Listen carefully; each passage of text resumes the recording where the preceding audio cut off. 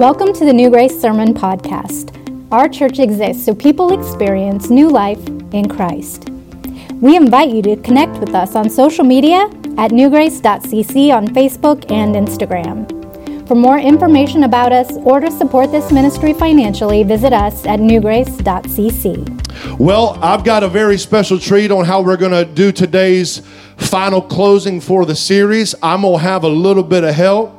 I want y'all to put your hands together and make Lynn Garrison welcome to the platform.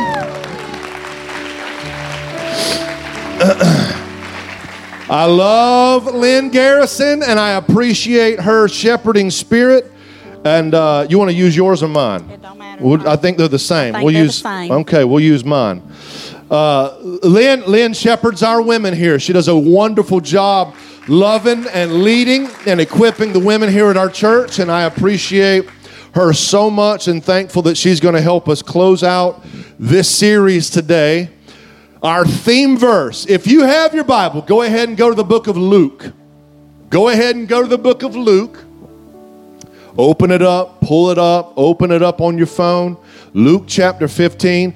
And while you're turning there, let me read our theme verse for the series that we've looked at all 4 weeks. Psalm chapter number 78 and verse number 4. The psalmist said, "We will not hide them from their children, showing," here we go, "to the generation to come the praises of the Lord and his strength and his wonderful works that he hath done." We're talking about the generation to come. If you miss week 3, you can check it out on the podcast through the website, the Church Center app, Spotify, Apple, and other platforms. We talked about listen to me, you gotta listen. You gotta listen. If you've got teenage, college-age children, if you've got elementary, listen. If you've got a child between 0 and 21, you need to listen to last week. On your lunch break, while you're driving to work, we talked about making a lasting impression. Check that out. It's okay if they're out of order and you hear today and then you hear last week, this week. It's okay. What I want to do is I want to look at Luke chapter 15. And then Lynn and I are going to work through this text together and allow God to just kind of speak through us. And we're going to play tennis. We're going to hit the ball back and forth a little bit. Look at Luke 15. If you're there with me, say amen. Verse number 11. Verse number 11. The Bible says a certain man had 2 sons.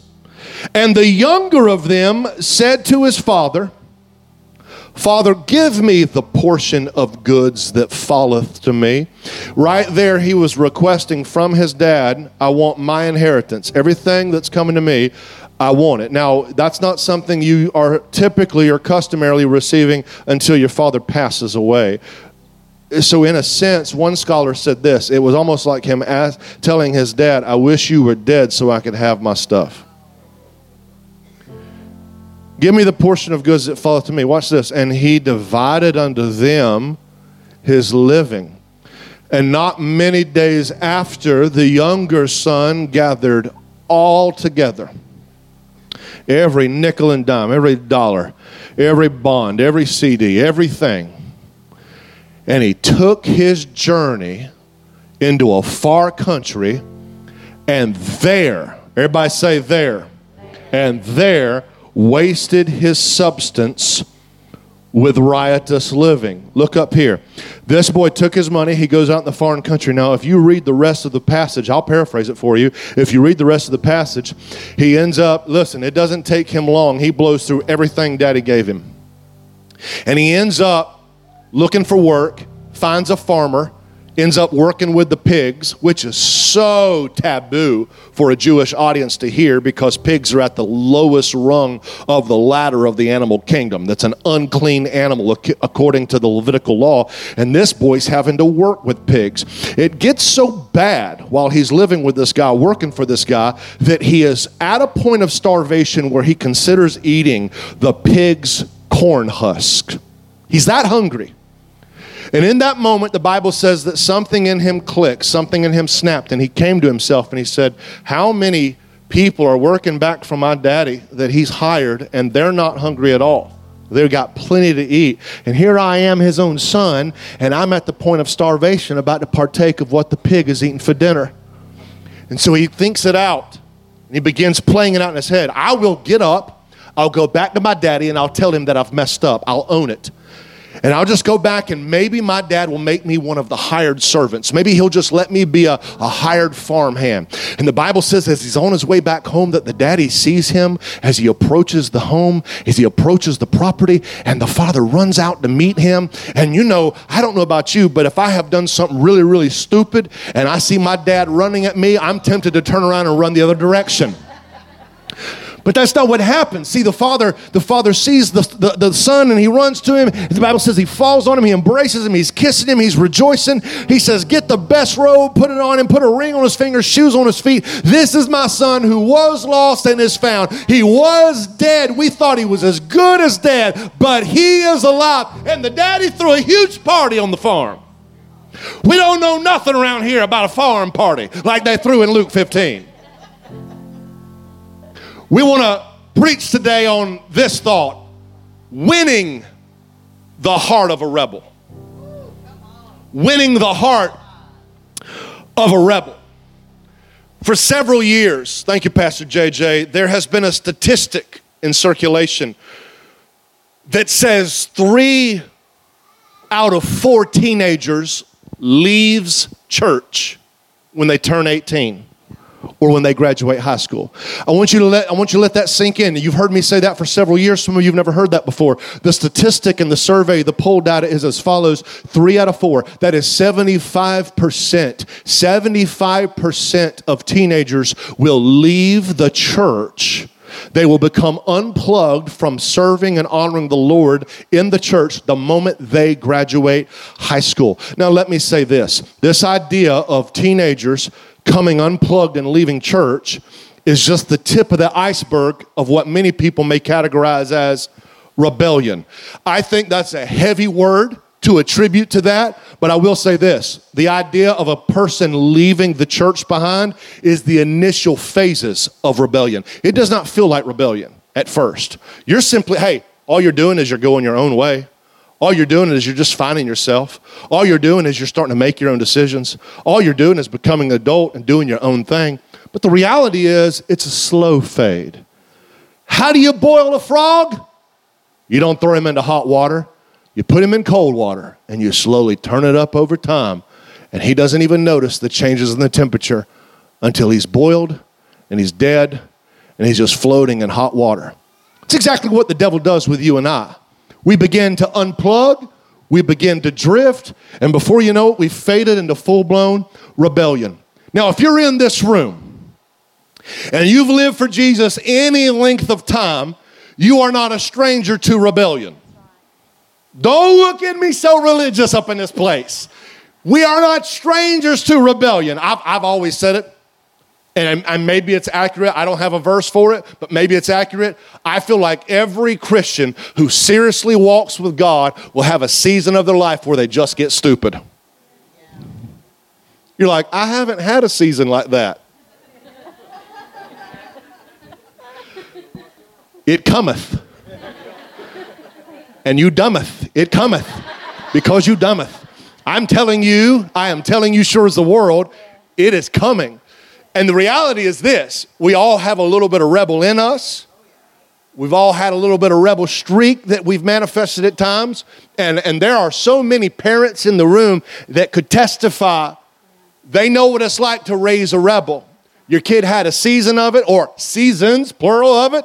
And we really need to do our best this morning to reach our arms and hands around this idea of what rebellion is and what rebellion isn't. Lynn, help us get a better idea of what this looks like. So from one rebel to many others this morning, I just want to remind you that rebellion doesn't look the same for everybody. My rebellion may look different from yours. Your children's rebellion may look different from their friend's rebellion. But be not fooled. It is out there, It is in us, and it is in our children. And we have to wrap our minds around that so that we can be ready to address that when it comes. If you haven't already experienced it, like Pastor Derek said, you better buckle up, Buttercup, because it's coming.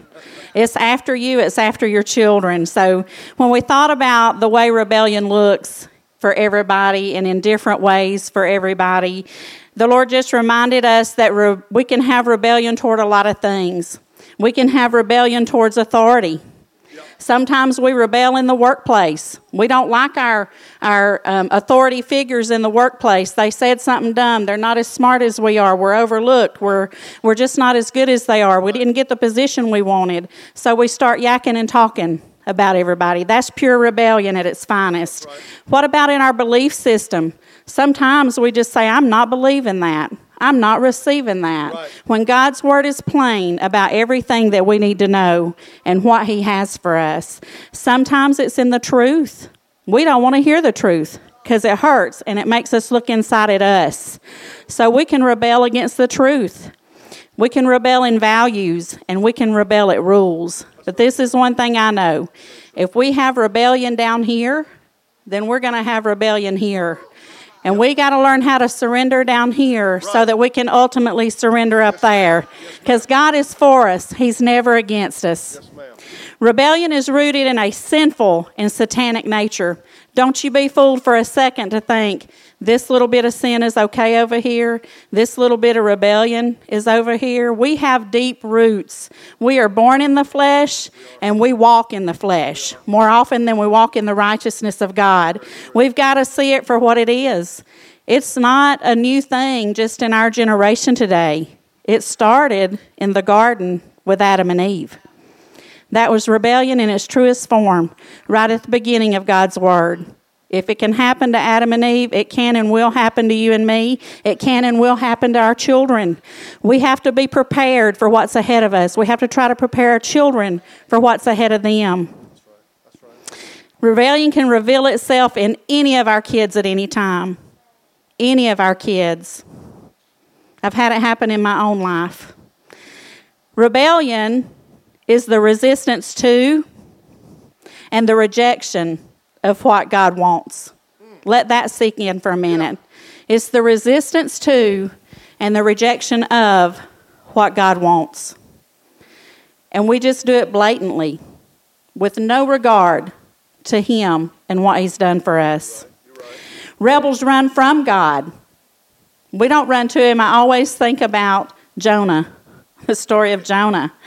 And then I think about myself because there's been a time that I ran. Many times in my life. I can remember my mama saying, girl, you're going to pay for that raisin one day. At 16, I thought she didn't know a thing about what she was saying. Because at 16, we know everything, right?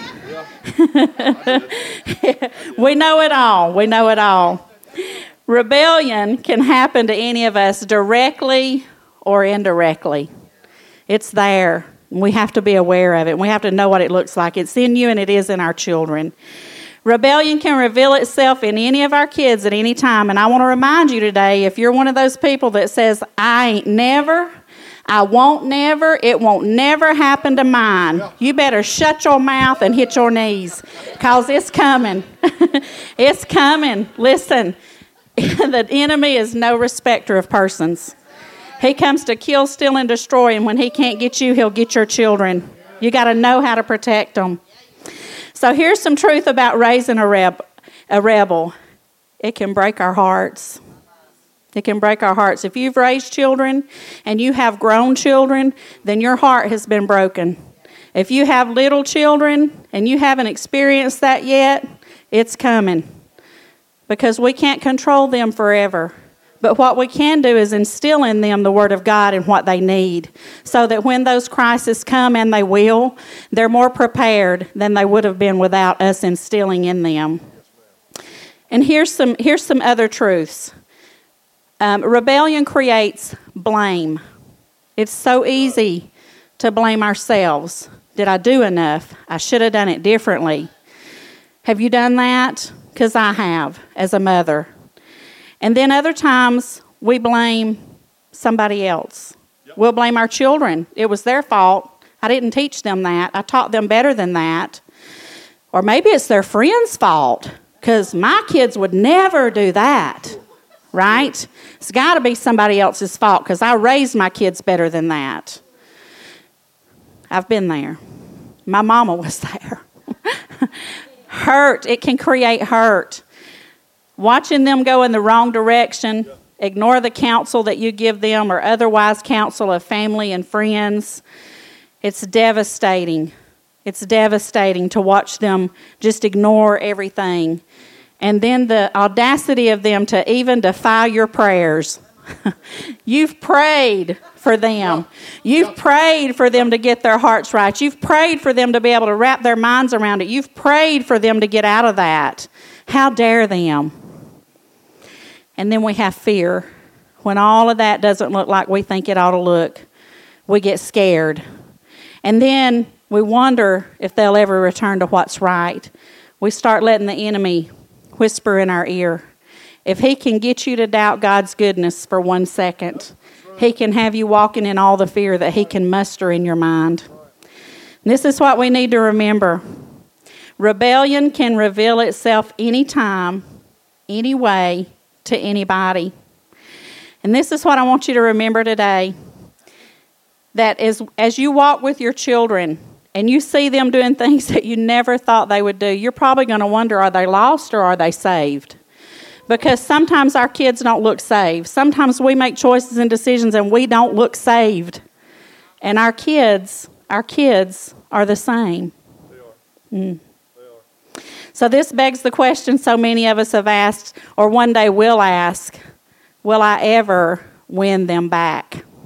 So the reality is you can win a rebel. And you can win over their heart. And we're not gonna really pull this from Oprah. It's not a Dr. Phil thing. It's a Bible thing.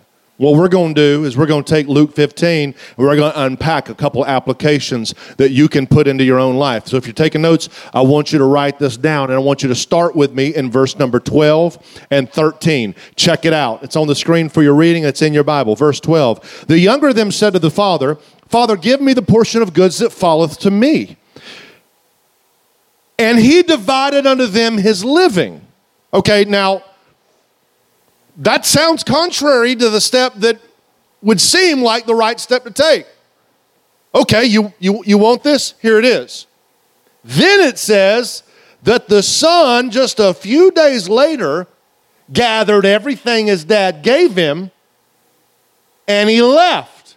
When he left, he went all the way into another area, another region of foreign country, and blew through everything that the father gave him. I want you to write this down. Here's the first application. Release them. The first thing you got to do with a rebel is you got to release them. If you notice by the story, the daddy did not try to stop the son. Well, why not? Well, first of all, it's apparent from the implication in the passage that the son is obviously old enough to receive his inheritance. And he asked for it. The father gives it to him. And watch this. When the father gives him what he wants, it becomes apparent he might be old enough, but he's not mature enough. You listen to me. You can be old enough and not mature enough. That's the danger with equating your maturity with a number. Because I know people that are in their 30s. Oh, let me just stop right there. Let me stop right there. I want freedom. That's what the boy, I want freedom. I want my stuff so I can be free. Isn't it funny? We get what we want, but then we don't want what we got. Come on, somebody. Somebody talk to me. Anybody in this room ever wanted something so bad you finally got it and got to look at it and go, man, there's a turd in this sandwich. This ain't what I thought it was. This ain't what I thought it was. This is not what I signed up for. Everybody all right? I know you skipped breakfast. I'm trying to bless you this morning. What's this? What's this? The sad truth is it may take them finding reality out for themselves. Because get this, your own example is usually not teacher enough. They want their own experience. I hear what you're saying. I understand. You done told me this story a million times. Every time you tell me this story, it's harder and harder, and it's worser and worser. And every time you tell me this story, it was more difficult, and you somehow rebounded through it. Now you're here to tell me. Like you done come from the future trying to tell me what I don't need to do or what I do need to do. Listen to me. More than likely, when a rebel spirit hits one of our kids, they going to want to find out for themselves. So let me help you with something. Let go. Release. There is going to come a point where you're going to have to practice what the Father did. Look, you can push, you can pull, you can preach, but the truth is they're probably going to want to find out for themselves. They're going to want to taste the fruit of the foreign country to find out if you've been fibbing or fabricating the whole time. And they're also looking at you thinking, you know what? I might be able to navigate that better than you did. Hey, your kid might just think you're dumb. Don't go home, roll up your sleeves and try to fight them, but I'm just going to tell you something. They might think you're dumb.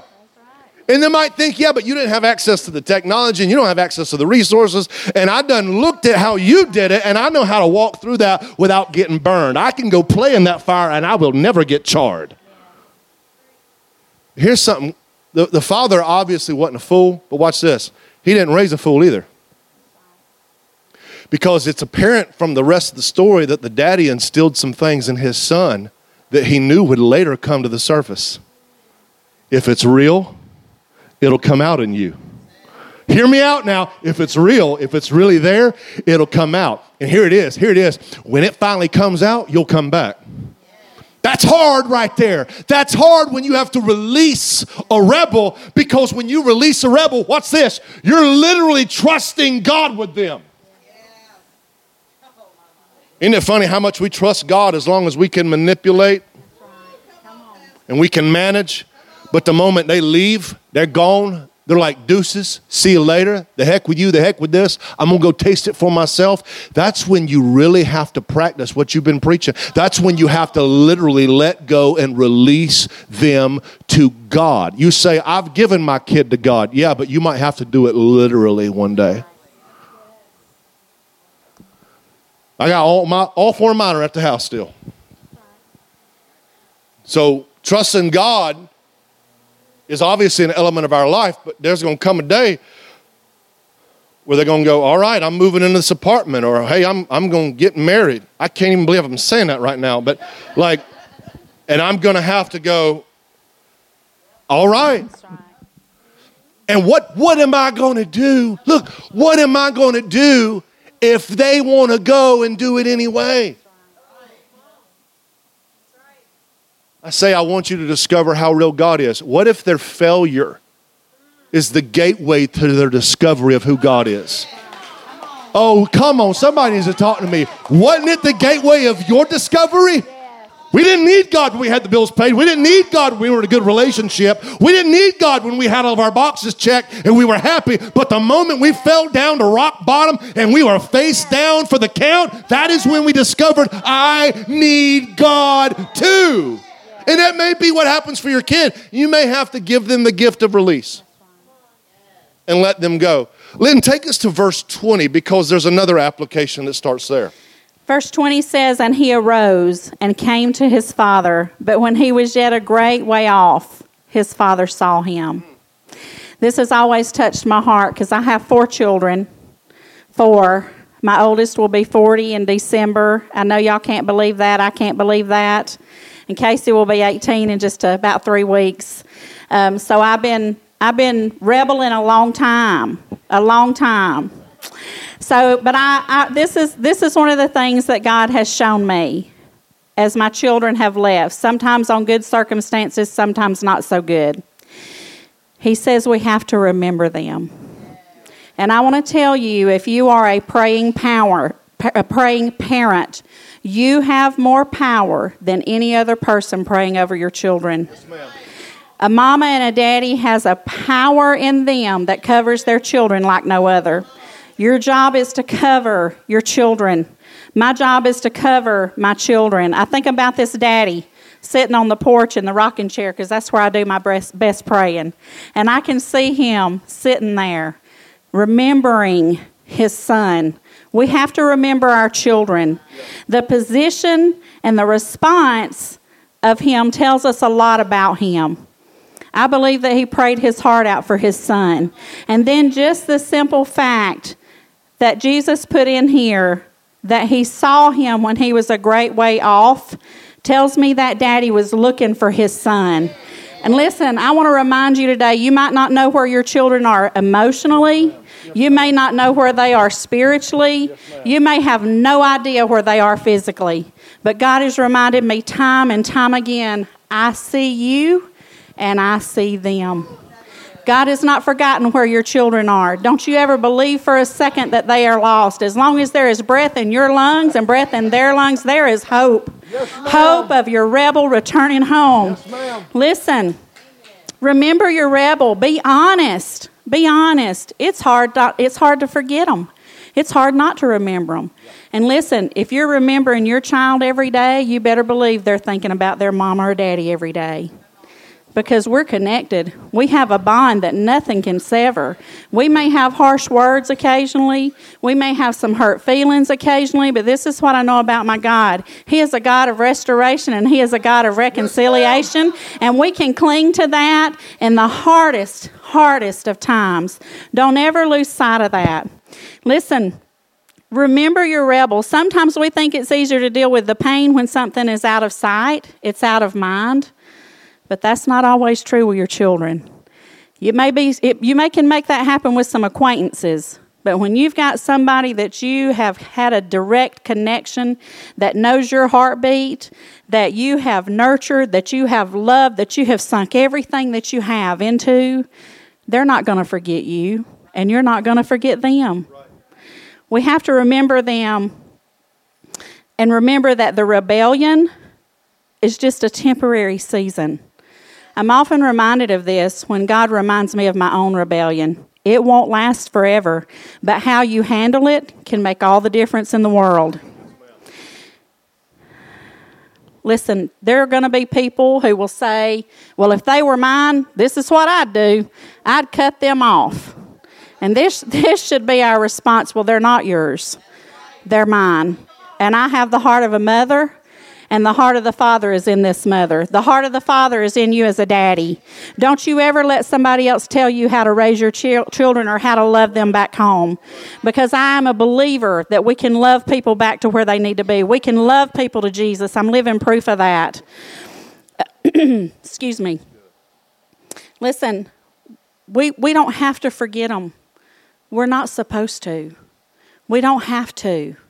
It's not in our DNA. If we have the heart of God in us, and if we've nurtured and loved our children, there's no way we can forget them. Don't let the enemy take hold of that. And you might say, Miss Lynn, how do we do that? Well, we remember them by praying for them. Right. Those prayers will not fall on deaf ears. They won't fall on deaf ears with God. And listen, there's going to be times you don't know what to pray because you're so brokenhearted over that child walking out the door and you've had no contact. But you just tell God, God, you see them. You know them. And Lord, I can't wait till they walk back through this door. Lord, I'm getting their bed ready. You pray those prayers as if it's already done, because this is the promise of God. Train up a child in the way they shall go, and they will not depart from it when they are old. You remember that about your children. You remember the good things you put in them. And then you say, well, what else can we do, Miss Lynn? Well, you can remember them by contacting them. Lay your pride down, because we are full of it. And this is the thing. If we don't love our children, if we're not there with open arms and open doors and open hearts, the world will be. They already are. The rebellion is living proof of that. We got to remember that we're the safe place. We need to be a safe place. It's okay. You don't have to condone the sin, but we have to love the sinner. Amen? And we all have that. And we can remember them by waiting for them. It's okay for you to wait expectantly. I tell women this all the time. We can't pray for God's best and expect His worst. We got to pray believing that our children will return. So don't write them off. Don't you write them off. Don't you disown them. And don't believe that they are full of the devil. They're not. They might be full of the rebellion of the enemy, but they are not full of him. You start claiming the goodness of God for your children and that they will have a sound mind, that he will remind them of the things that you've instilled in them. Don't make it impossible for them to return, because you can. If you have a hardened heart, it makes it so much easier for them to stay away. And I want to encourage you, if you're in a situation where you have a rebel that is in active rebellion, I want to ask you to search your heart. Ask the Lord to search your heart and show you where there's hardness or bitterness toward your children in that. And then the third way that we can do for our rebels is receive them. Verse 20-24 says, "And he arose and came to his father. But when he was yet a great way off, his father saw him and had compassion." And he didn't just walk, y'all. That daddy ran and fell on his neck and kissed him. And the son said unto him, "Father, I have sinned against heaven and in thy sight, and am no more worthy to be called thy son." Listen to this. "But the father said to his servants, Bring forth the best robe, and put it on him, and put a ring on his hand, and shoes on his feet, and bring hither the fatted calf, and kill it, and let us eat and be merry. For this is my son that was dead, and is alive again. He was lost, and is found." And they began to be merry. They throwed a stinking party, y'all. Throw your party for your prodigals when they return. They are worthy. They are worthy. When they leave and they're gone, they will, when the thought hits their mind, I need to go back. Listen to this. The first thing they will think about is how you were when they left. They're not going to think about leading up to that point. They're going to think about how you were, how you looked, what you said, your tone, your inflection, the energy, the tension, the spirit. When they leave and need to come back, the first thing they're going to think about is, can I go back? So when we say you release them, you remember them while they're gone, the last part of winning the heart of a rebel is receiving them when they return. Now, I want to show you something quickly. In this passage, it has two main takeaways. There's a theological one and a practical one. So I'm not going to be able to provide this scripture to you and then not give you the theological implication here. The theological takeaway from this is Jesus is talking to Pharisees, the religious leaders of that day, and he tells them this story along with three others as if to preach to them. God is in the business of receiving sinners that come back to him. That's the theological premise here. God is in the business of receiving rebellious sinners who return in repentance. And by doing this, he's saying, hey, you Pharisees, y'all don't get this. And his church is supposed to be that way. We're supposed to be a church that receives the sinner.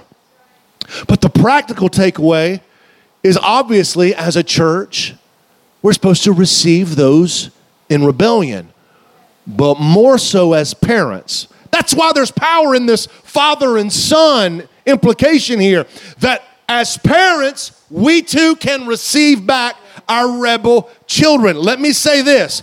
If a person is truly born again, they will return back to God.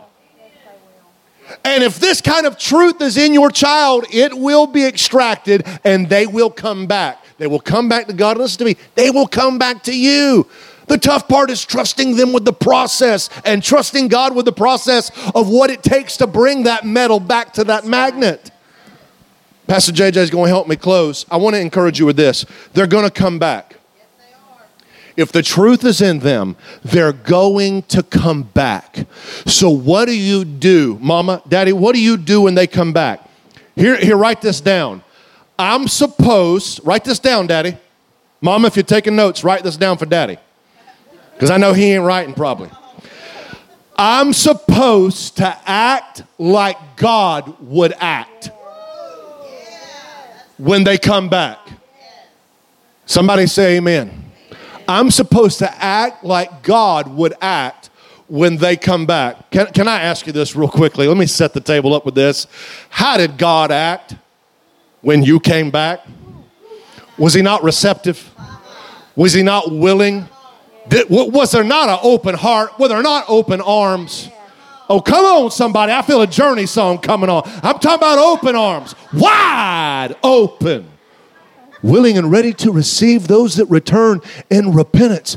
And the Bible teaches and tells us, Pastor Lynn just read it, this boy comes back, he's got his apology scribbled out on his hand, and he's walking back to the house, and he's going over this confession. He's going over taking ownership and being accountable, and he's going over his little repentance statement.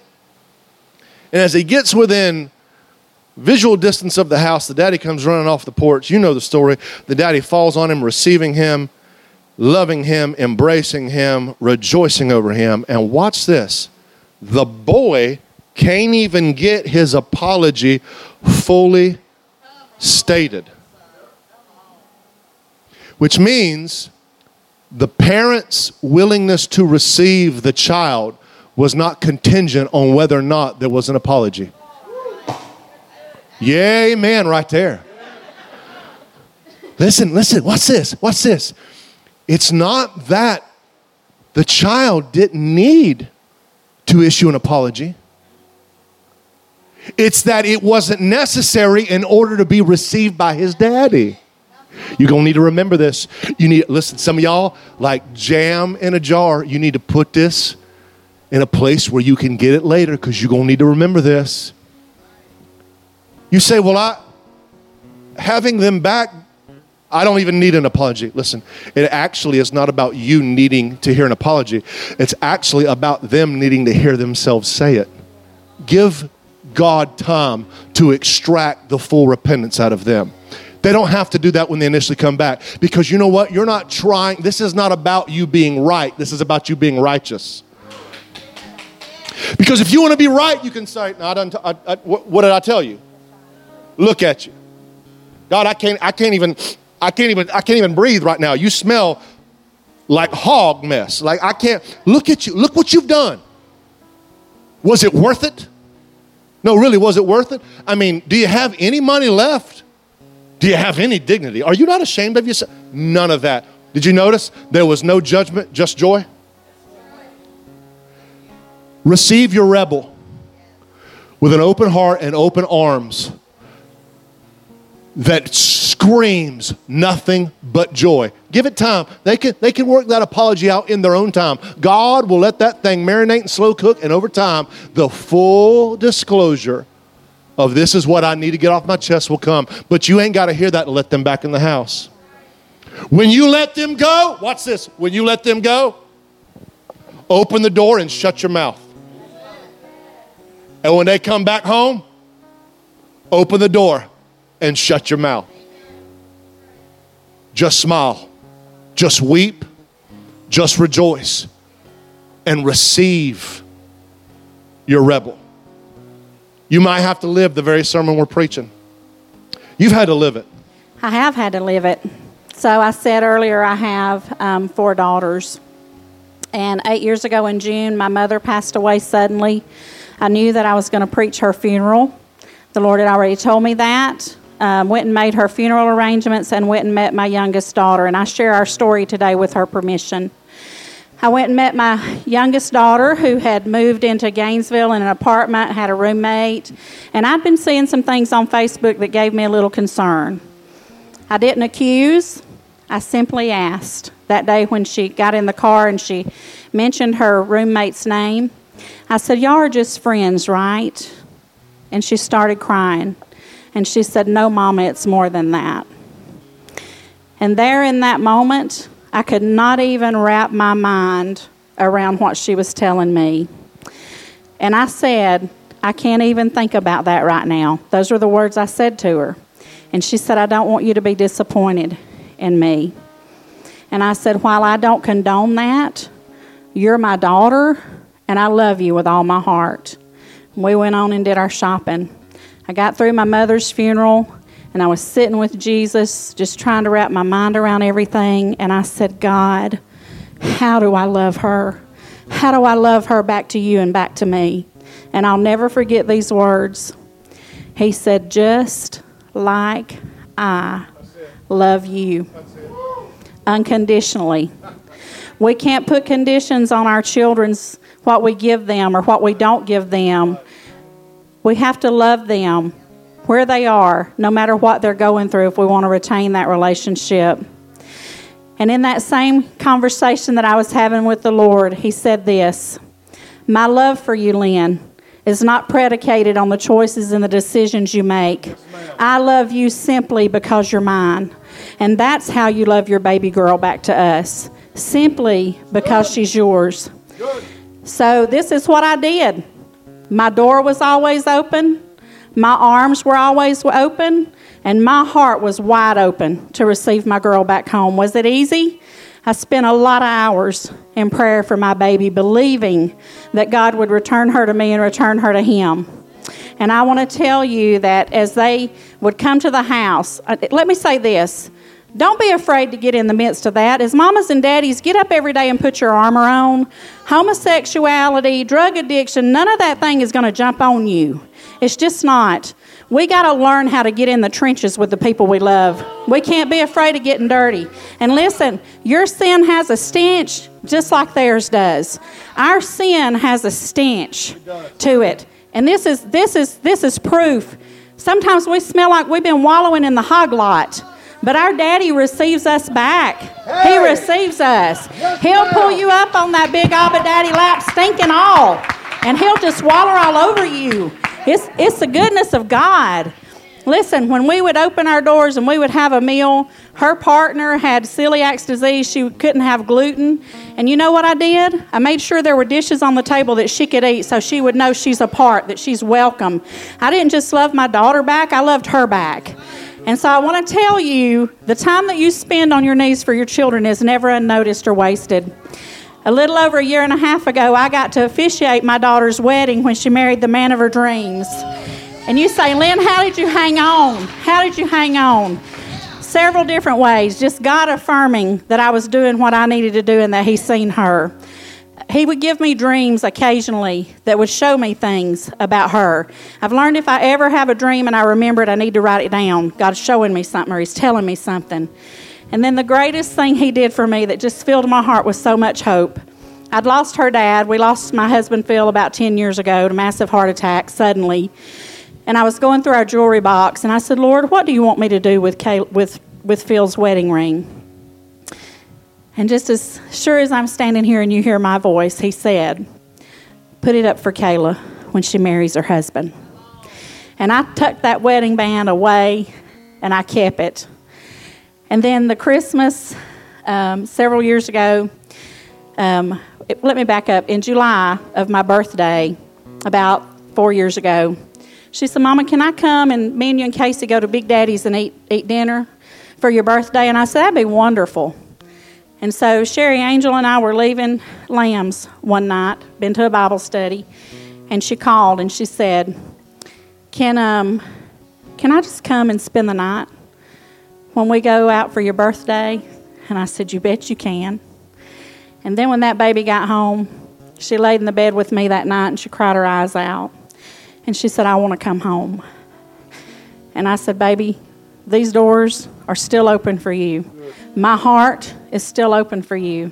And my arms are still open for you. And we have the best relationship today that we've ever had. I just spent 10 days with her in June. She's in England now. She is living her best life. She is thriving. And her husband is everything that I prayed for her. I say I should have been a little more specific and prayed he lived here in the U.S., but he's all the way in England, and it makes for a great vacation spot. And I'm so grateful for FaceTime. Won't God do it? Won't He do it? Yes, He will. Thank you so much for listening. Don't forget to hit the subscribe button on your favorite podcatcher. New episodes are posted on Tuesdays.